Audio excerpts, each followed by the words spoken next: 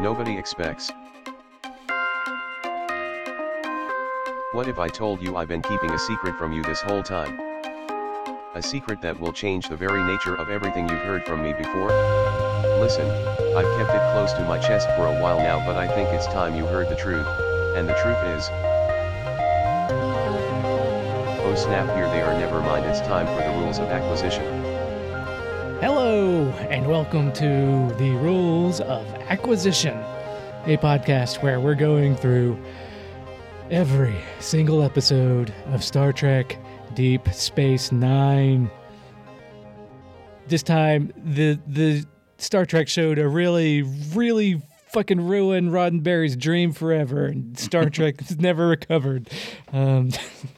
My name is Wade Bowen, and with me, as always, is James Nolan. Hey, guys.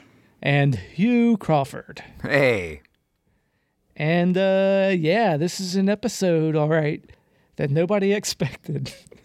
It's called Inquisition. Yep, this is episode 18 of season 6. It originally aired April 8th, 1998. Here is the IMDb description. Dr. Bashir's plans to attend a medical conference at a breezy resort are canceled when Starfleet intelligence boards DS9, suspecting the Doctor of treason. Directed by Michael Dorn. Huh. So, I got it. Okay, at the top, James, Yes. What were they thinking? Like, what's going on behind the scenes with this episode? Ira Stephen Bear wanted to start mining the flaws of the Roddenberry utopia. That there's like a flip side to all of these things. So he's been trying to push this in forever. And obviously with the Maquis 1 and 2, and for all of the Michael Eddington shit, was trying to do that. We argued a lot of that throughout the Michael Eddington years of my life that we did all of those. That was like 30 years in total, right? Yeah, I spent a long time in the Michael Eddington wars, but this was what they wanted to do, and he wanted to put this in there because you need to see. He probably read The Company or some sort of anti-CIA book and was really feeling it. And wanted to write something like that, I think. Yeah, this is one of the reveals, one of the developments that we've been referencing since we started the podcast. That, if I remember correctly, you rode pretty hard against there, Hugh. Yeah, I don't like Section 31 at all. I think it's dumb and ridiculous, and I'm not too hung up on legacy stuff. I don't give two shits about that stuff. What I don't like is I just think it's I don't think it's a serviceable story mechanism. Yeah, and I think I remember you and I, James. We were like, "Oh wait, I think we like Section 31." I remember liking this. Okay, so I'm gonna. You changed your tune, huh? No. Okay, so this is. Okay, so just talking about Section 31 as an idea. I think I voiced a couple of weeks ago where I was talking about why all of these things that they do, like I get that they're telling more gritty and more real stories about the way wars really work, and I like that. I like that instinct that it's not all this sort of, but at some point by trying to like show the goose of I mean they kill some essence of Starfleet and the Federation is murdered in this episode. Yes. Never to really come back alive. Right. And I think at the time I was maybe a little less precious about that than I am now, where I do feel like that they're not giving you a reason to root for these people, and in fact they're taking them away. That's my central problem with it. Is that like we have a utopia, and in the charter of our utopia is judge, jury, executioner story device, which I feel is a cliche in and of itself. Is that every pie in the sky character at some point in these types of shows runs up against a shadowy organization and accuses them of being judge, jury, and executioner. It's just it's a ballsy move to like yeah. I mean, the reveal obviously is that Section 31 is the thing Section 31 doesn't get mentioned until 8 minutes before the end of this episode. But yeah, this is a shenanigans episode where you don't know what's going on from scene to scene, and we have a little bit of Star Trek's DNA has that. Riker had a famous one. Yeah. I mean, everything they have them every so often. yeah, I'll go on record as I think this is a pretty well constructed episode. Yeah. I don't have agree. a problem with it from scene to scene. William Sadler is amazing. I love William Sadler. I love Yeah. William Sadler. Yeah. So the reveal, we'll talk about it up front, obviously, but like I was saying, it's a pretty ballsy move to say when you're just inventing this Section 31 for this episode. It's a pretty ballsy. You might call it a dick move to say it's been there. Oh, it's part of the Federation original charter. Yeah. Like going back to 100 years. So you're basically slapping your dick against the face of Star Trek since the beginning. It's Yeah. like it was never. What's the point of a utopia where you have to have a shadowy organization to prop it up that just goes out and does with no accountability, no transparency, And I get can that- do wantonly deploy its own brand of justice. And I get the desire for Ira Stephen Bear to want to do that because it makes it's instant nuance, it's instant, but both sides isms, and it seems more real and it seems more like as the world really operates, and so I get why they would want to do it Because it opens up more story ideas? Yeah, it opens up more story. I mean, obviously, like since this, they They wrote hard for it. Star Trek can't shut the fuck up about Section 31. Right. It was all over. Its stink was all over the later seasons of Enterprise. It's already just all over and ruining Discovery. So I mean, Yeah. Wait a minute. We had it in Discovery? yeah. Oh, yeah. Wait a minute. Whoa. Oh, that's right. Michelle, Yes. they come in and Michelle Yao at the end, yeah. Yeah. Yes, And there was that's black right. badges. They were going to do more, and they cut Yeah, it out. but- they kind yeah. of ham-fisted it, the black badge thing and all that in the first episode. They're like, "Oh, we're doing this.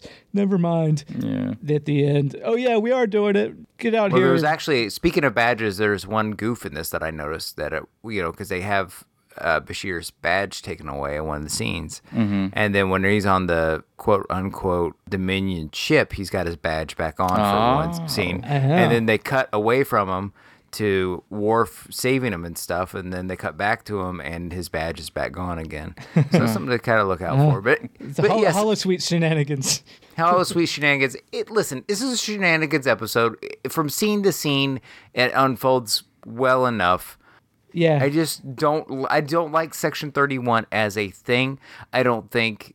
I think it gives you. It's a regressive look at a utopia. I guess. I mean, even since the beginning, you've had people like admirals usually acting against the ideals that Starfleet espouses for practical reasons, like just war stuff. So you have people making these decisions that are against, and then the heroes decide that they're going to stand up for Federation ideals or whatever.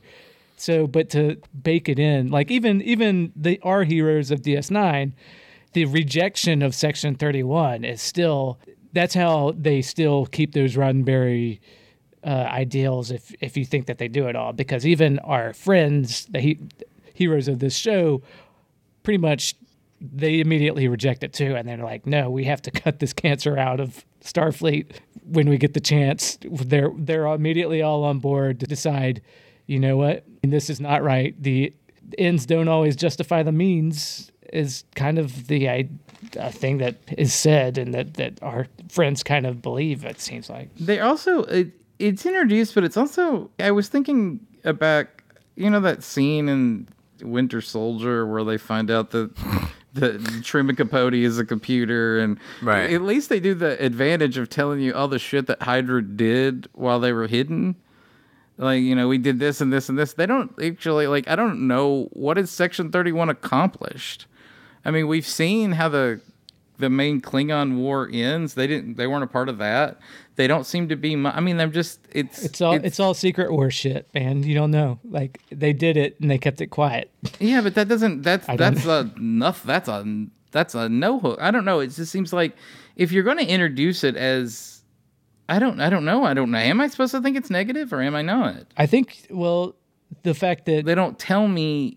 They no, don't I think give. Julian says no to him, and then Yeah. the whole gang says we're gonna figure this out and we're gonna infiltrate them next time they come back. So I think if you're agreeing with your point of view characters, your space friends, I think they're all pretty solidly on the this is a bad thing side. But it does present gray areas. But that is funny because you bring up a good point that our space friends think it's a bad idea, but the people in charge of the Star Trek franchise and the stories they want to tell later Love try Section 31. try to figure out a way to shoehorn this shit in every which way they can. Yeah. So much so that they're giving Michelle Yeoh a spin-off CBS All Access Section 31 show where Right. she's an evil Mirror Universe Section 31 like operator. Yeah. She's going to be the Suicide Squad of Of Star Of Trek, Star which Trek. is not what. I'm not really that. I love Michelle Yeoh, but I don't that idea. You're right. I'm not that great. Not like this. Not like this. Yeah, right. Yeah. I mean, it's even in the Kelvin universe because they it's Section all up 31's in the Kelvin. Yeah, is in. Into That's why darkness. Khan isn't Seek anymore or whatever, or Ricardo Esteban. Yeah, I mean, so it's I think that it's a little bit of this, and I don't want to just blame the time period. I don't want to blame Hell World for this, but I think that looking about going through this again, I do feel that there's just slowly being chipping away. Is that one of the things that Ira Stephen Barry is doing that's negative? Is that he's slowly chipping away on what made Star Trek special to begin with. And so I feel that this is a part of that. Yeah. And I wasn't precious about what Star Trek was to begin with. It's not like a thing I watched with my parents or anything like that. But I mean, like, I like having like a visionary goalpost of like, what do you want the future to look like? Well, I want it to look like this. I want it to look, a black man in space, all of that sort of stuff. Right. But then, in this enlightened environment and stuff like that. And then you get to where I think you just got a bunch of dudes wanting to write violent dude stories. And this was one of the things that came out of it, and without really thinking about how that fundamentally changes your show. Right. Yeah. Last week, I think you said that episode was the Image Comics kind of writing of Star Trek. Yeah. I didn't agree with you then. I'm more willing to go along that route with you when you're talking about introduction of Section 31. Because here's the thing. I mean, I know that they ended on this little Cisco saying this thing, but no one really tries to shut down Section 31. Yeah. Like, that's not a goal. That's not a goal that my goal in my career in Starfleet, as long as I'm here, that we're going to shut you down. They don't say. Well, here's what my feeling about this episode is here they're trying to retool Bashir again. Yeah. Mm-hmm. And because he's genetically enhanced, they feel the need to give him his own like Moriarty type character, like he's Sherlock Holmes, to like some formidable force that he has a personal vendetta against. And the cheesy dark side pull of it is it's supposed to be the stakes involved in Bashir's story arc. Yeah. And I'm completely not interested in that. It's like they're like doubling down on a character that they've fucked up a few times over by now. Yeah. See, I said before I thought I was okay with Section 31, and you know what? I'm not trying to be contrarian. I think I still am. I think because I think they preserve the dream in that it does paint extra grays onto everything Star Trek has ever stood for, I guess, which is a bit of a it is kind of a dick move. It's a boner killer, isn't it? Yeah, but at the same time, my space friends have always stood for the right thing, and my space friends in Star Trek up till now. Maybe, I mean, Discovery and later Kelvin changes that. But my space friends still have never stood for anything else, like, because they haven't been part of Section 31. Like, the part that stills your innocence is the conceit that the Federation would not be possible without this. Right. Which that's what's damaging. It's damaging, but it's it's arguably a clearer vision of how the world actually works. And that's but who wants that? I mean, sometimes you want your art to reflect the world. But I guess I just don't want my something that's inherently aspirational to it feels regressive. I mean, I totally understand because that. nobody watches Star Trek because it reflects what's in their own world. It's an aspirational thing, aspirational form of escapism. And if there is that the flaws aren't systematic. I mean, if you have a bad admiral, like the one Homeland or whatever the fuck it was called, where the admiral went over losses, like that was one person's personal failings. And he was thwarted. The full breadth and scope of Starfleet and the Federation came down to thwart this guy. Right. Yeah. Where this is in the cake. This is systematic. So it's not an aberration. This is the way things are. And so you can't look at Starfleet technically you can't look at it as a utopia anymore, or even aspirational. And I mean, this is the whole conversation around this episode is that, I think, with the general fan base, right? Yeah, that's where people get real bent out of shape over it. Yeah. And I feel that more than I did in 2005. I'll put it that way. Yeah, it sounds like you do more than you did in 2015 when we started this. Well, I don't remember it. I didn't rewatch it. So it was just going by on my personal memories of it. I don't remember. Yeah, but we all knew what Section 31 was for a while, even back then. But I mean, like, to watch it, I don't know. Yeah. I don't know how I'm going to be until I watch it again. Sure. Yeah, it's a mess. I guess the allure of Section 31 to those who do like this stuff is the mystery aspect. People rubbing their hands together and being like, "Ooh, we've got a mystery on our hands.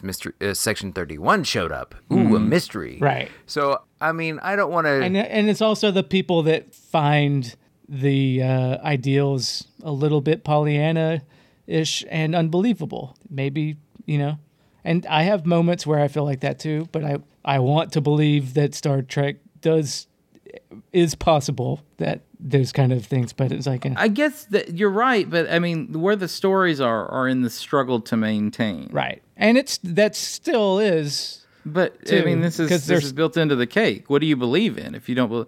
it's like loving the Constitution without realizing that the Constitution had a lot of allotments for a lot of atrocious things. And that's baked into the cake. And we've went through the large struggle to overturn that. But before then, it was... Right. It was my love for the Federation isn't the charter it's written on. It's the ideals but this is... I mean... But it's not... What ideals? Where are they written down? The ideals are still there because the people that... Most of the Federation doesn't even know that it's not the ideals. So it's not like... Most people aren't complicit in it. But I mean, but the system is complicit.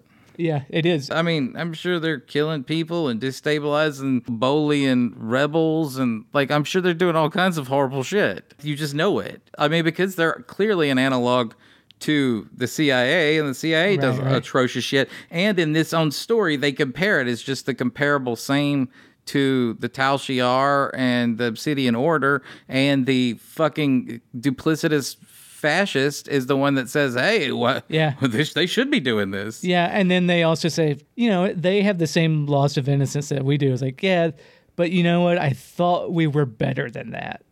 And you think you're better than somebody, and then it turns out you're not.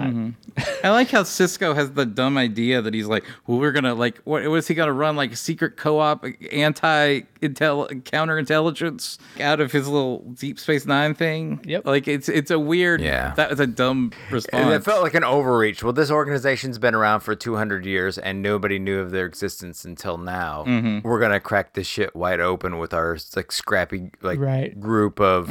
Yeah, but what other choice choice do you have? You either fight it or you're complicit, right? Yeah, I mean, but wait, what's Cisco going to do? I mean, I don't know, but sometimes if the odds are against you, you got to fight. So okay, so there you go. You're absolutely right, Wade. So Section 31 is a bad guy.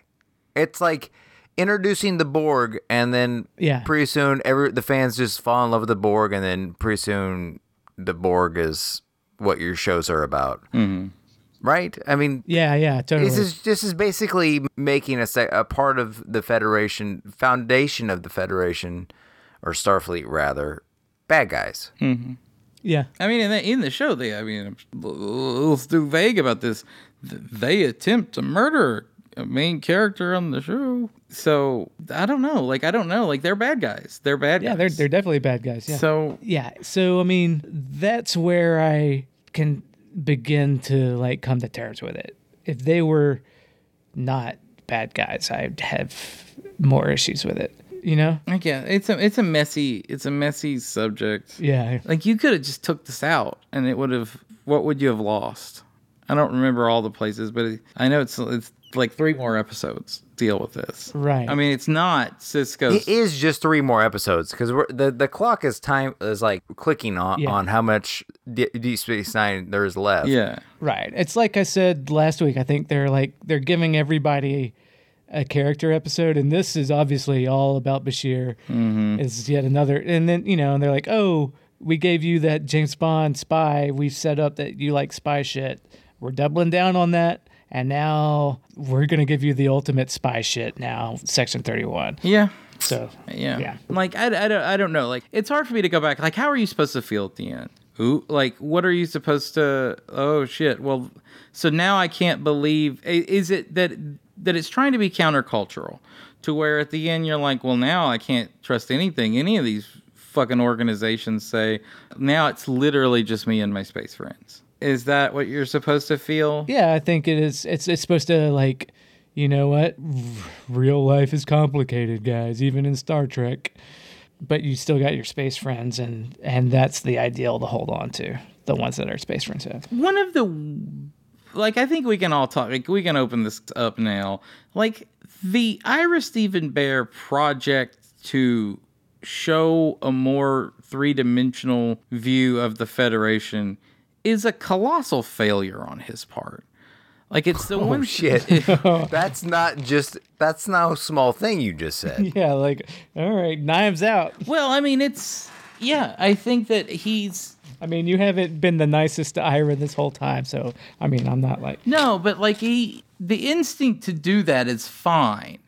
But he just now, do we have something to hate? They have a clandestine secret intelligence organization that kills people and plots coups and shit. But that wasn't, I mean, so everything that, how I felt everything about the Maquis says against the Federation, I felt was just weak sauce. And that was when I was on Hashish and Superiority, when I was trying to say the thing I like about Alan Moore the most is when he goes after a target, he knows exactly what he's aiming at, and he knows what he's going to blow him away with. Yeah. And I feel like this is just reached around like drunk men in the dark looking for their pants. Like, he doesn't have any idea what to attack the Federation on. He knows he just wants to. And so you guys are like the Borg. You're so cloying. You're like root beer. You're like, I mean, you don't, it's like you can't understand why people don't want to be a part of you. Maybe we don't want to let Cardassians be in the Federation. So they wandered around everything and nothing really stuck. And now it's just, fuck it, like there's secret shit that makes them bad. And you're like, you're right. Finally, you found something that fucking ruins the Federation. But it's not, like, I don't know, like, why did he have such a hard-on to do that? What does it add to the story?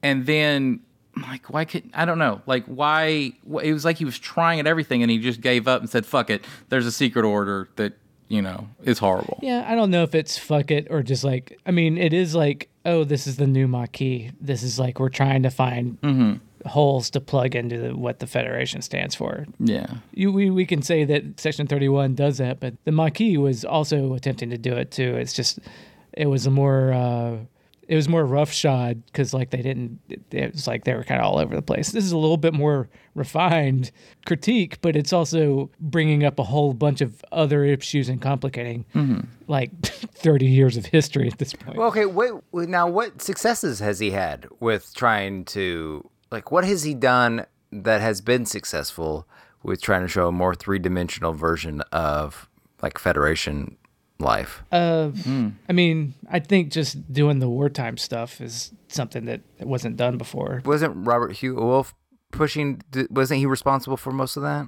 I don't know. I mean, yeah. Yeah, but I mean, ultimately he from He season is the 4 on, showrunner. he was the showrunner. So, I mean, I think next week is an example of that. I think that layers.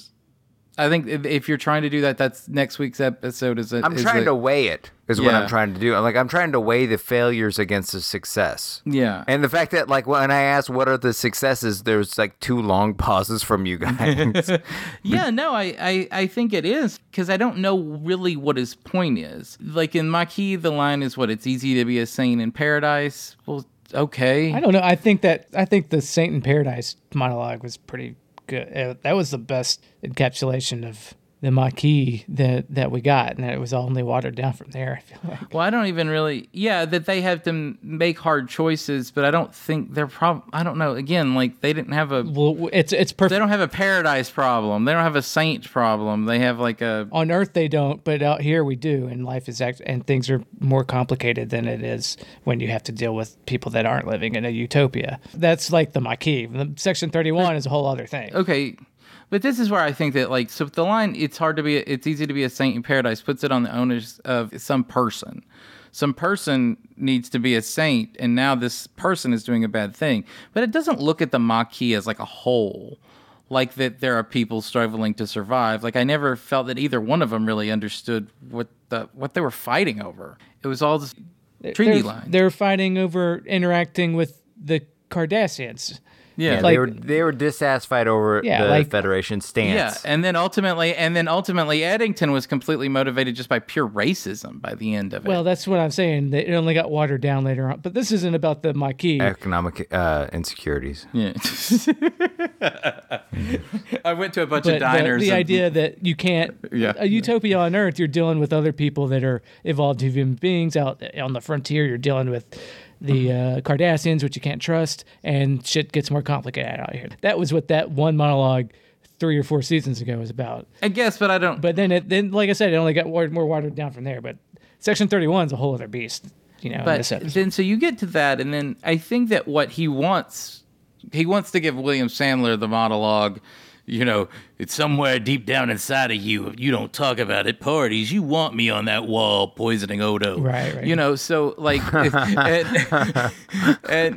so they don't say that in this episode, though. Right. Well, they don't make an argument for their own existence in this episode. No, I mean, it's all about the reveal that they exist at all. Well, they don't need to make an argument because they're baked in. Like, we've always been, there's no argument. We've always been here, yeah. Right. I mean, yeah. It's like when you argue with someone, why do they give lifetime appointments to the Supreme Court? And they go, because it's in the Constitution. Right.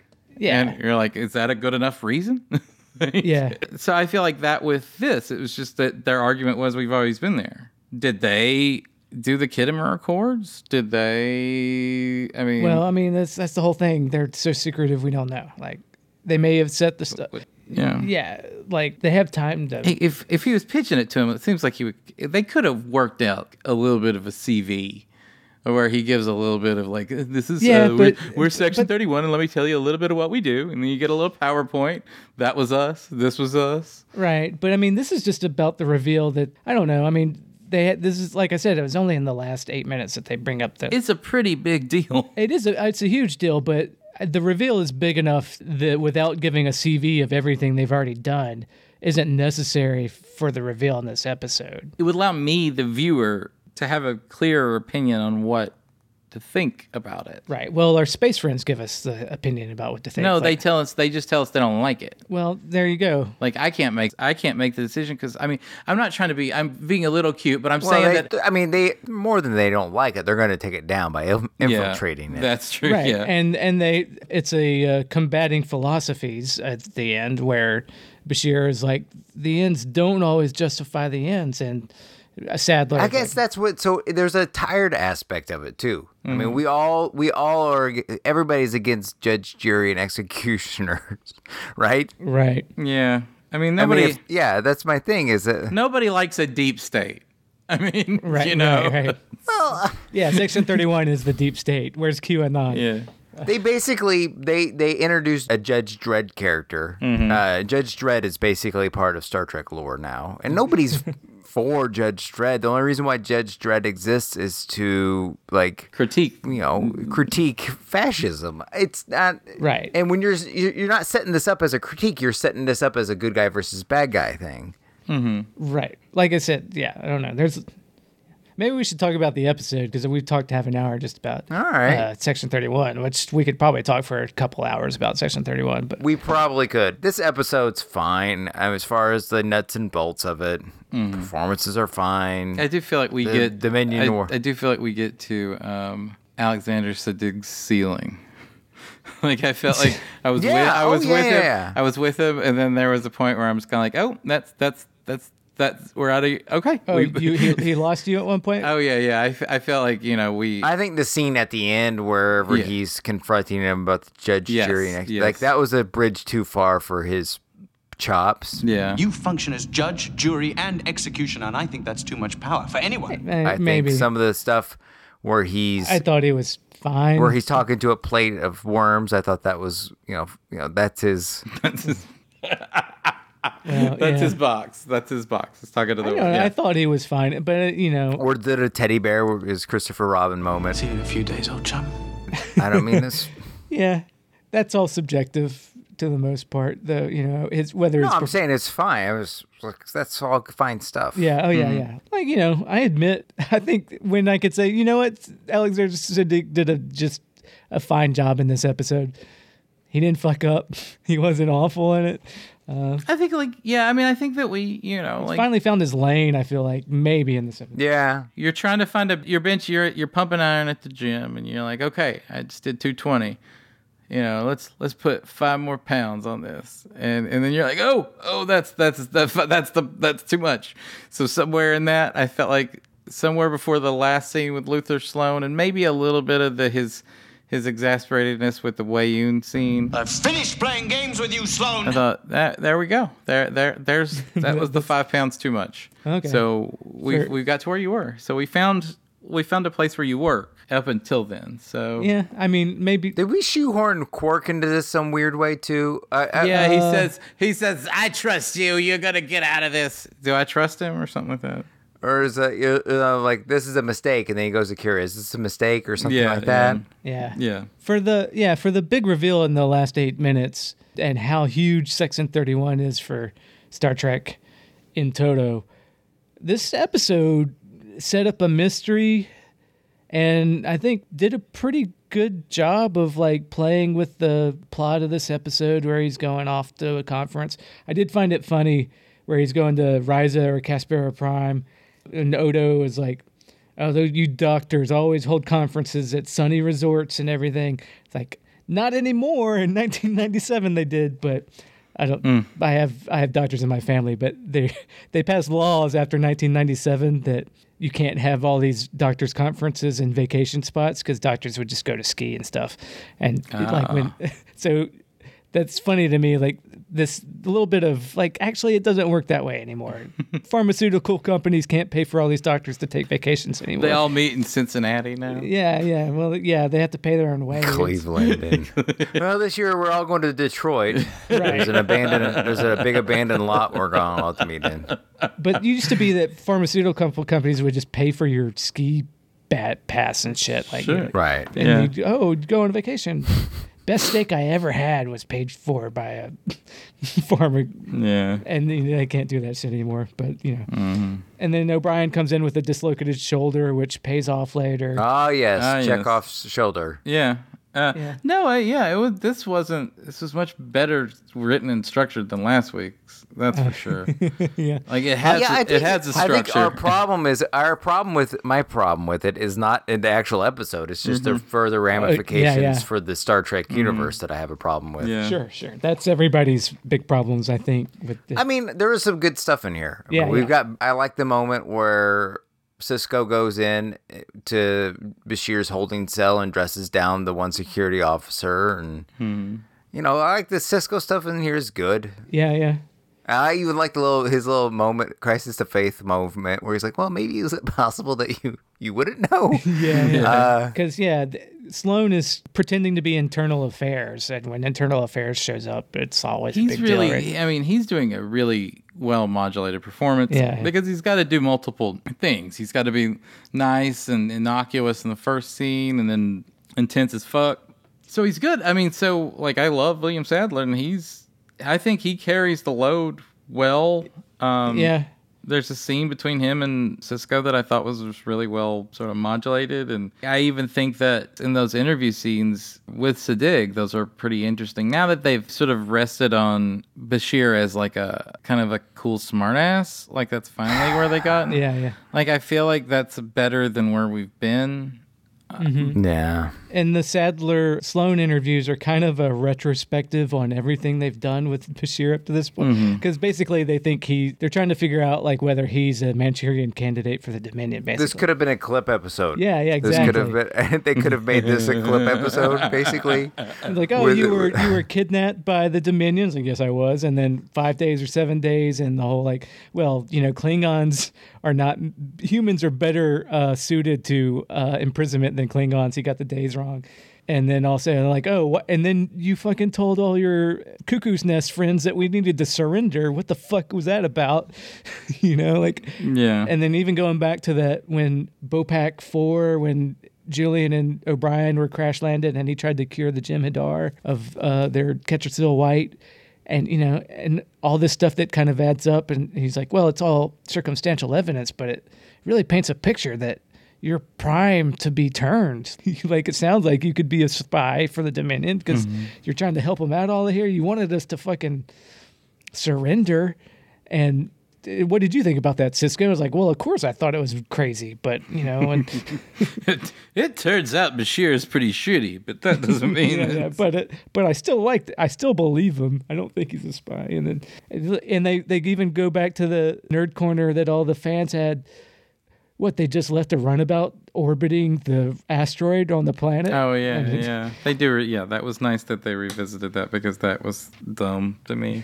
To a lot of people, apparently, on the Usenet groups and everything. And, I can imagine. It was pretty dumb. And then they're like, you've got engrammatic dissociation because you're an augment. You're probably even better suited for that kind of thing. Mm-hmm. And the whole question of like, look, would you have come out as an augment if you didn't get caught? And he's like, well, actually, I don't know. It's like, the answer is obviously he probably would have kept the secret to his grave if he could have. And that kind of sets him up as like, yeah, maybe you can't trust this guy. That was probably the best moment in the episode. You don't believe me, do you? I don't. Yeah, that's pretty good. I don't think you're lying, Julian. But the question I do have, after he's in the simulation and he realizes that O'Brien's shoulder wasn't hurt, and he's like, oh, you heard it playing spring ball, remember? And it's like, oh, yeah, spring ball. It's like when he actually heard it rafting or whatever, kayaking. And then he calls him out and is like, this is all bullshit. Look, I've been in a simulation before. That guy gave me the whammy when he was stealing drugs that time, and I met myself as an old man, so whatever. Oh, fuck that Bashir's episode. Oh, my God. Yeah, see, the season's been better than that one, right? I don't know. I don't know. That episode was bad, though. Yeah, right? And then I probably rode pretty hard for that one too, and in retrospect maybe I shouldn't have. But and then so he's like, oh, you probably beamed me onto your ship because he's in a hollow suite. You probably beamed me out when I was asleep. And Sloan is like, yes, that's what we did. That was even before Sisko came in. Yeah, there's no scene but the kayak scene is real. Yeah. Yeah, like they either got him on his way to the conference or came in and stole him in the middle of the night right before the conference. I mean, the whole point was to give him only 1 hour of sleep. Oh, right. Yeah, you're right. Yeah, they fucked with this. They fucked with his sleep and his eating. Yeah. Right. Tried to like fuck up. Well, yeah, Yeah. which is a common CIA tactic, I guess. Because after he gets beamed on to Wei Yun's ship and Wei Yun's trying to convince him that he's a Manchurian candidate as well, then Worf and Kira come in and take him back. And then everybody's kind of a dick to him. And he's like, well, I know that Sisko would have at least been willing to hear me out like he was before, except that Sisko that was willing to hear him out and ride for him was also a simulation. Well, I think he was talking about like with the probably statistical probability. Yeah. But yeah, that scene, the scene where he says, "Yeah, I'd probably never have admitted to my whatever." Yeah. That whole time, that was probably the best scene. Why are you guys all turning on me? Miles? You? Like that was like the worst. I felt. Well, by that point, it was like obvious that it was probably a simulation. So I'm done with you, Julian. It's just like Dax is reading, and it was all right. But that was all that for me. It felt a little like hollow, but it was supposed to. I thought because that was like when he realized is like, well, obviously, Sure, that Yeah. fit. Yeah. It wasn't. It was weird to like. It just was. Yeah. It was, It was weird. It was definitely clunky. weird to watch. It was- right. But it's yeah. weird that was clunky, and we all know why because it was a simulation. But yet the Cisco in the boardroom when he's like, I believe him, and even the like, I believe that you're telling the truth, but I don't know. Like that scene was also a simulation, which I don't know. That felt a little cheap to me, honestly. They could have made him pull him out to like they could have beamed him when he got beamed to the Dominion ship. Could have been when the simulation started. And then all the stuff where Cisco's like, I believe you could have been real and have happened and could have felt like, why didn't you do that? Yeah, okay, so this is the thing I don't really wait because I'm actually confused with this. Is there like a mole on the station that they needed to find out, or was this? You're confused because like no, there's no mole. All William Sadler is doing is just trying to It was a recruitment. It was a recruitment. But that's not why But that's not how that scene went down. Well, I took it as He actually says, "I thought you." Yeah, I went to all this trouble and you didn't. right. His son obviously didn't. Oh, well, who knows if he? There's like Sloane has a son who was a transport pilot that got killed, and that's why he's riding so hard to convince. So that was probably a cover story and bullshit. But I did believe that they were trying to figure out, like Section 31 may have actually been worried that he could have been a Dominion spy. Then why? But then once they figured out that he's not, then he's perfect for being recruited as well. But is there a spy on Deep Space Nine? No. I think they were just worried that He could be. the whole time the only worry was that Julian could have been a spy. And that's why Section 31 sees the signs. I mean, there's an actual Dominion collaborator on the ship. Like, that they did not they failed to suss out. yes. So how good can they don't- really be? Oh, is that something is that a reveal later that I don't remember? No, Odo. Oh, because he's a changeling and everything. Right. And he collaborated with them against the Federation. Oh yeah. Well, that's all in the past, but yeah. They've already forgiven him for that. But I mean, Beneath the Sloane's concern. whatever. They've already but for the whole like internal affairs thing, I just assumed that was all just a cover to get to the bottom of Julian. But I assumed I would have liked it better if it was just a pure recruitment at the end. yeah.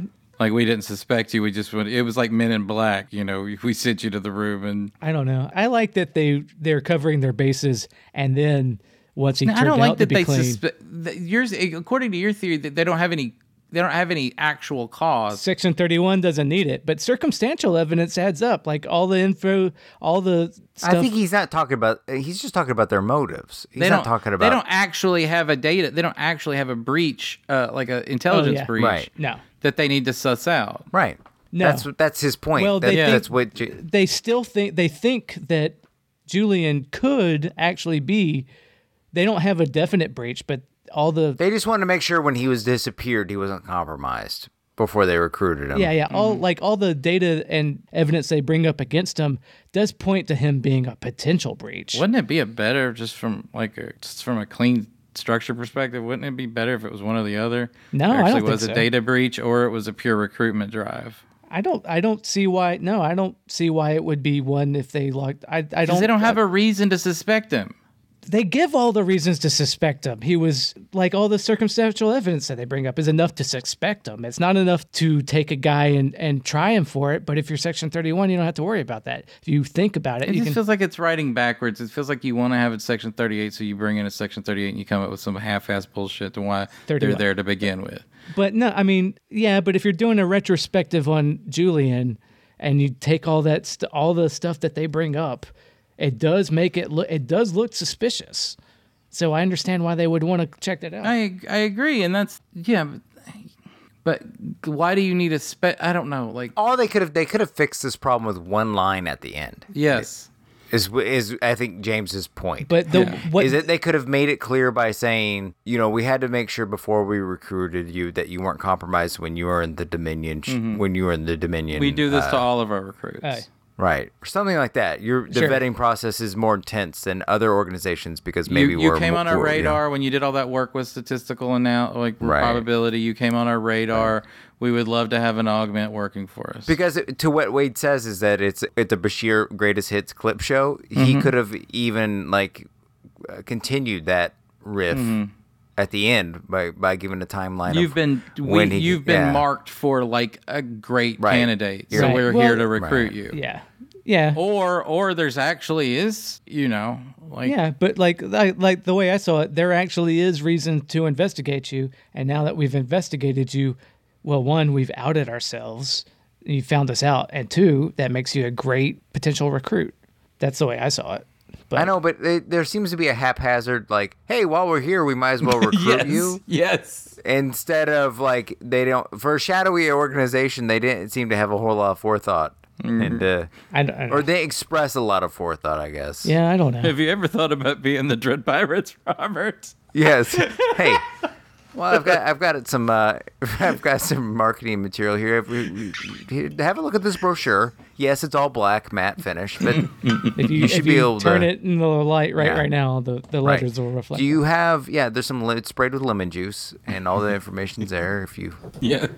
yeah, I don't know. I think both could be. I don't know. It felt fine to me. It didn't seem. I like it would- just every once in a while we just want a little bit of clarity in their storytelling. And that could just be tidied up with one line. We're not asking for different set pieces or characters introduced. Just one little line change. Yeah, it just seemed like what I'm kind of pining for is that I feel like that the episode it's revealed and then everything falls apart. Like it becomes about the last 8 minutes of the episode and not about the whole episode up until that point. Because theoretically you could have this could have been a good episode without it being a big dumb reveal at the end. It would have been a reveal, but it wouldn't have been Roddenberry's Dream Destroyer sort of ending where it could have actually been, hey, look, we have this intelligence to believe that there's some shenanigans going on amongst the executive crew. We're going to put everybody there. We're really focusing on Julian because you're right. Shit looks fishy. And then and the courts, he clears himself and they find something else. That would have been a fine episode of Deep Space Nine. Yeah, I agree. I mean, but what they did, I don't understand. Falling it apart, and then he's got a recruitment drive to be in the CIA. Was there a problem or wasn't there, or you're just that was the thing? I think I don't know. For it being both doesn't seem that confusing to me. I don't understand why it's so it's such a mind fuck. It's only because it seems haphazard on their part. That's my point. Ira Stephen Bear isn't clear on why William Sadler's there. Right. I get that feeling. I just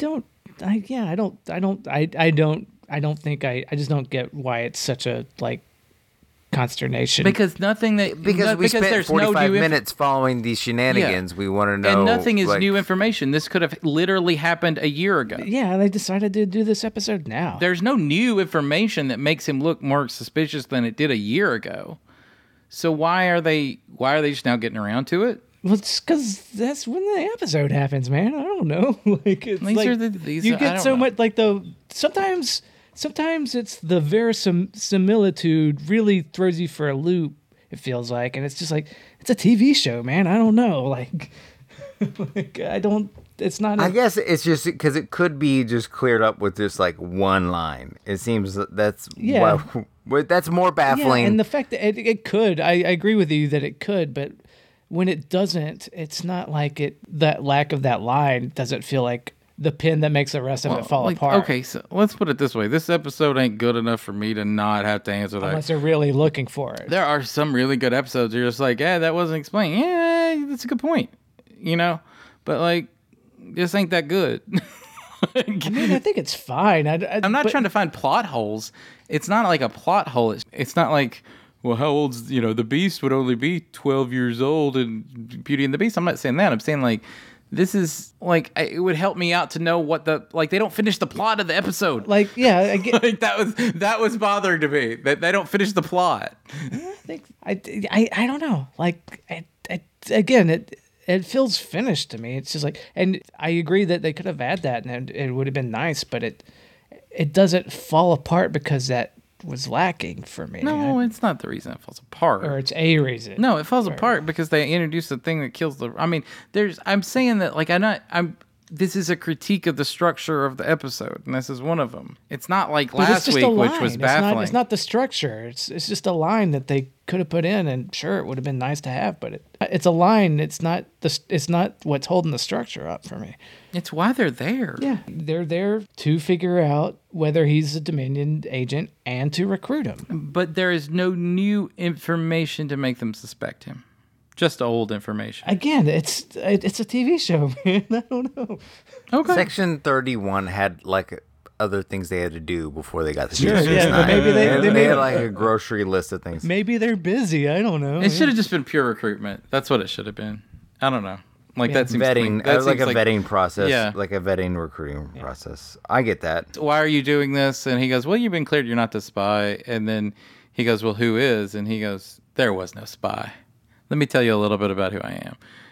And then that, I don't know, at least that would make sense. It would make what they're doing make sense to me. Yeah, but I mean... Actually, the fact that there would be no spy would be what you say before the commercial break. It could be like a better turn. Yeah. Yeah, I mean, but again, that's a line. You're right. They could have put that line in there, but I just assumed that was the situation. Like, and it didn't, it's not throwing me for a loop.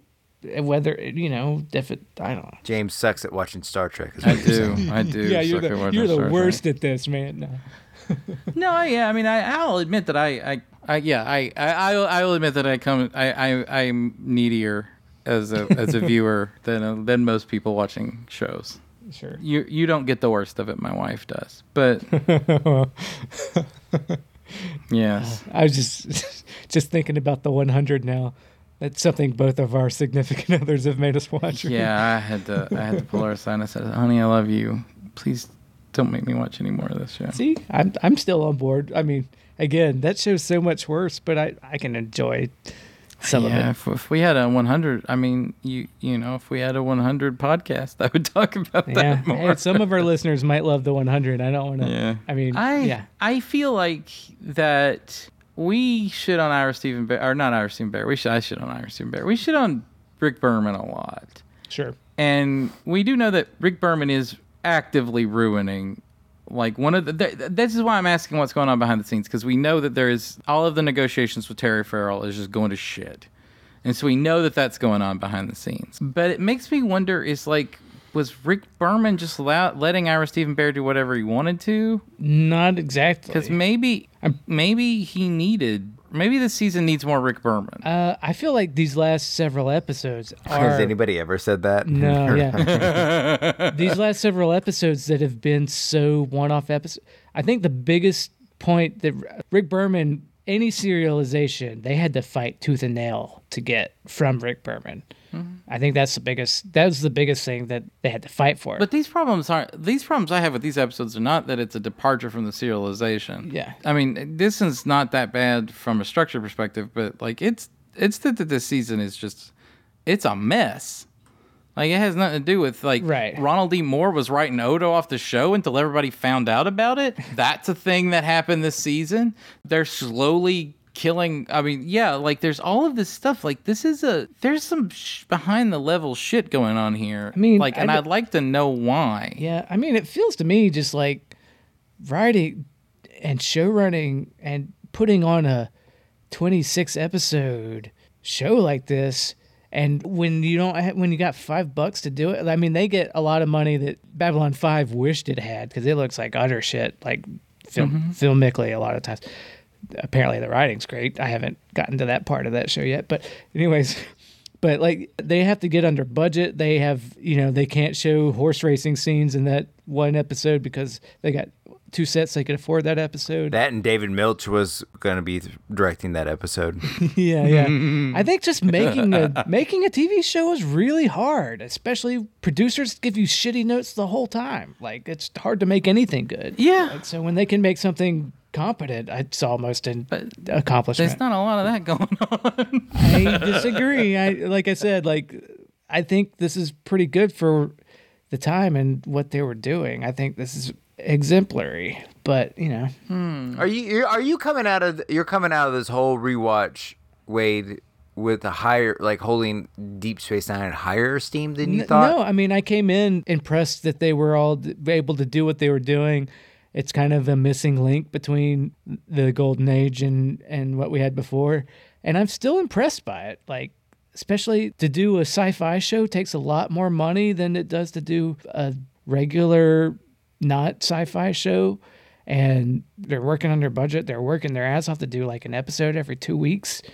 They're writing the shit fast, and I think what they accomplish, and they don't have the money. And my critiques aren't that it looks cheap. I'm not even talking looking cheap. I'm talking about my critiques are that the stories are shit. The stories that they're writing, like I said, I'm not talking just about the sets are cheap. I'm talking about doing this shit in 2 weeks you're writing and producing an episode, and like the notes you get from networks a lot of times are not what you want to hear, and they definitely weren't for this show. Does Robert Hewitt Wolf come off really well here? Sure. Because you're like, what was good last year? Because last year 4 and 5 are even in good seasons. There's doldrums. We always talk about the doldrums as season gets in the midpoint. They're just a bunch of dumb episodes, usually written by Ira Steven Behr or Renee Echevarria. But Robert Hewitt Wolf is the thing that left. And then this show just went to right. But even when he left to go do Andromeda, which he tried to he was showrunner of. I haven't seen that though. Oh, even he'll tell you though, like that's Andromeda was so ambitious, and it was utterly ruined by production notes and everything, and mostly by production stipulating you can't do that. You have to do this thing that we want because we're shitty suits, producers and stuff.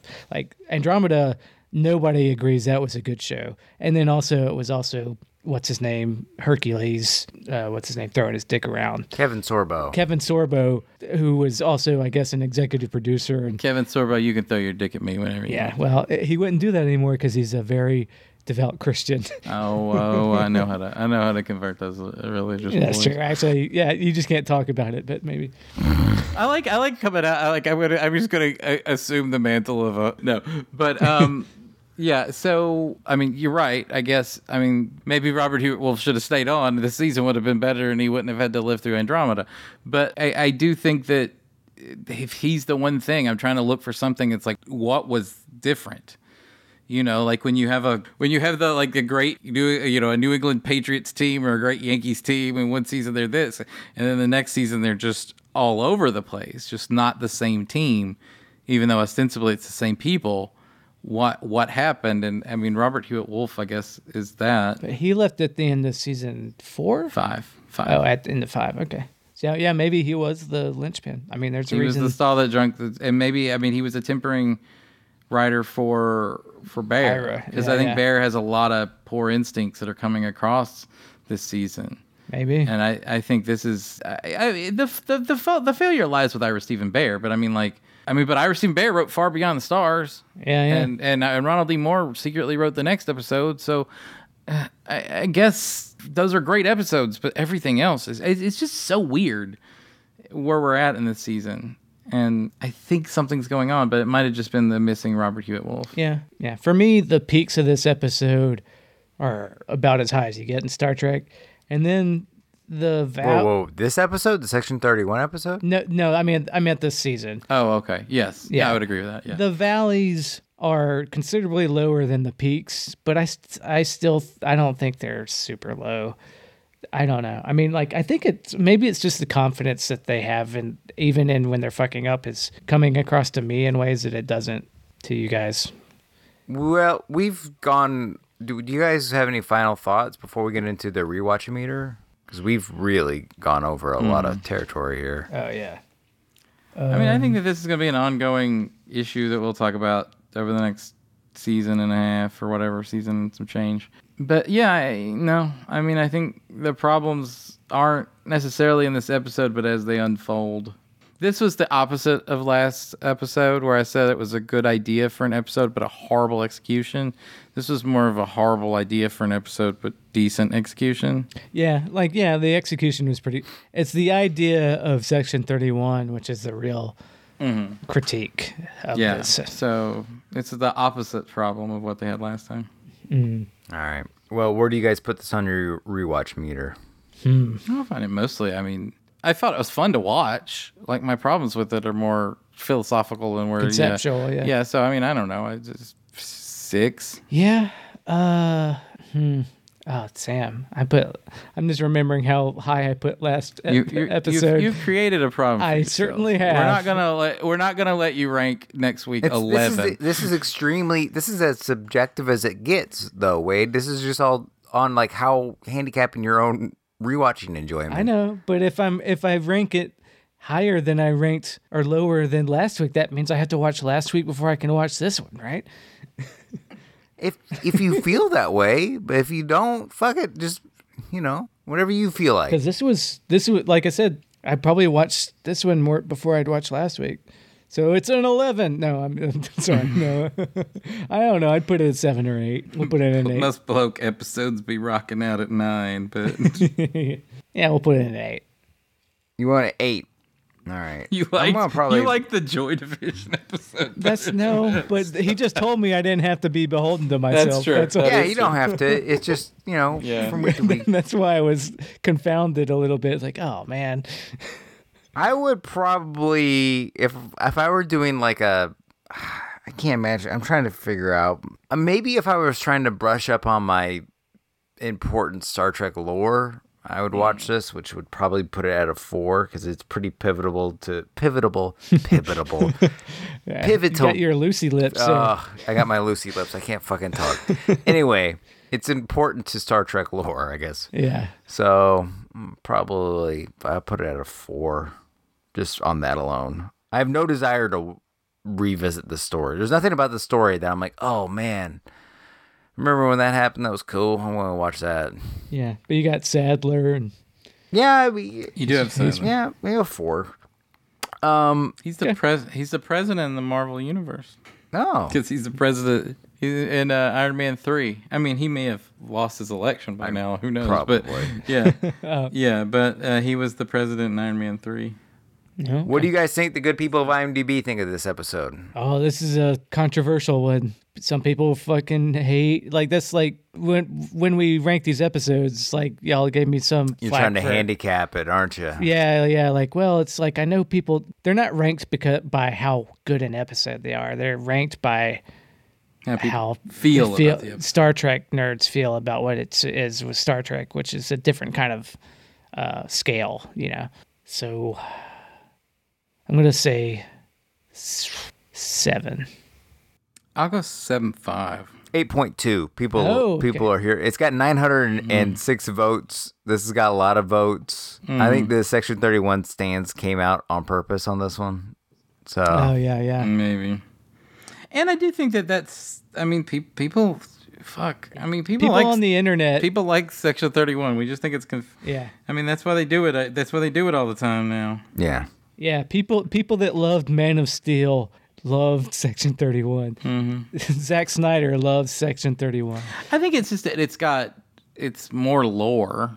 Yeah. So you get lore, and so you get more. It's complications and lore. So Yeah. I don't know. I could see that feeding into what people like. It is world building. Yeah. I guess I thought there were more angry nerds that like it ruined Star Trek that were gonna come out. But yeah, for what was it, an 8.2 for just like structure and the writing of the episode that fits for me. But I thought people might hate Section 31 more on the internet. I think the Sadler stands came out. Just big fans of Die Hard 2. Oh yeah. All right. Well, next week we get to talk about In the Pale Moonlight, which is a series highlight top whatever Star Trek episode. So come back next week, right? Oh yeah, we've been talking up that episode for years now. Well, yeah. Years. Yeah.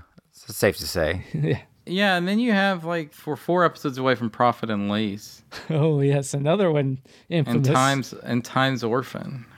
Oh boy, yeah, season 6. What the fuck are you doing? Yeah, Time's Orphan. Peaks and valleys, man. Oh boy. See what I'm saying? Yeah. All right. Well, Wade, if people want to give us money or get a hold of us or just check us out, other podcasts.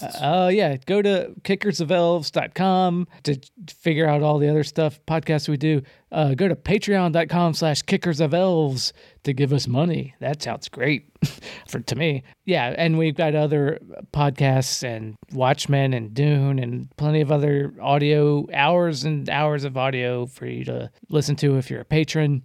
And give us a call to let us know what you think about the rules of acquisition and Deep Space Nine at 917-408-3898. We'd love to hear from you. All right. Well, thanks again for listening to another episode of the Rules of Acquisition. We hope you join us next week as we go through another exciting episode of Star Trek Deep Space Nine. For Wade, James, and myself, 3 Mount. And if you hadn't been found out, would you have come forward and told your captain the truth?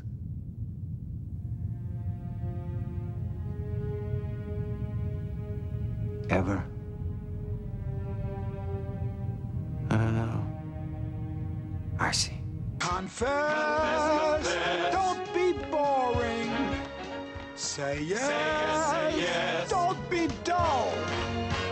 A fact you're ignoring. It's better to lose your skull cap than your skull. The Inquisition, what a show. The Inquisition, here we go. We know you're wishing that we'd go away, but the Inquisition's here and it's here to stay. Oh boy, the Inquisition, what joy. The Inquisition, oi, oi. But the ends don't always justify the means. Really? Miles, you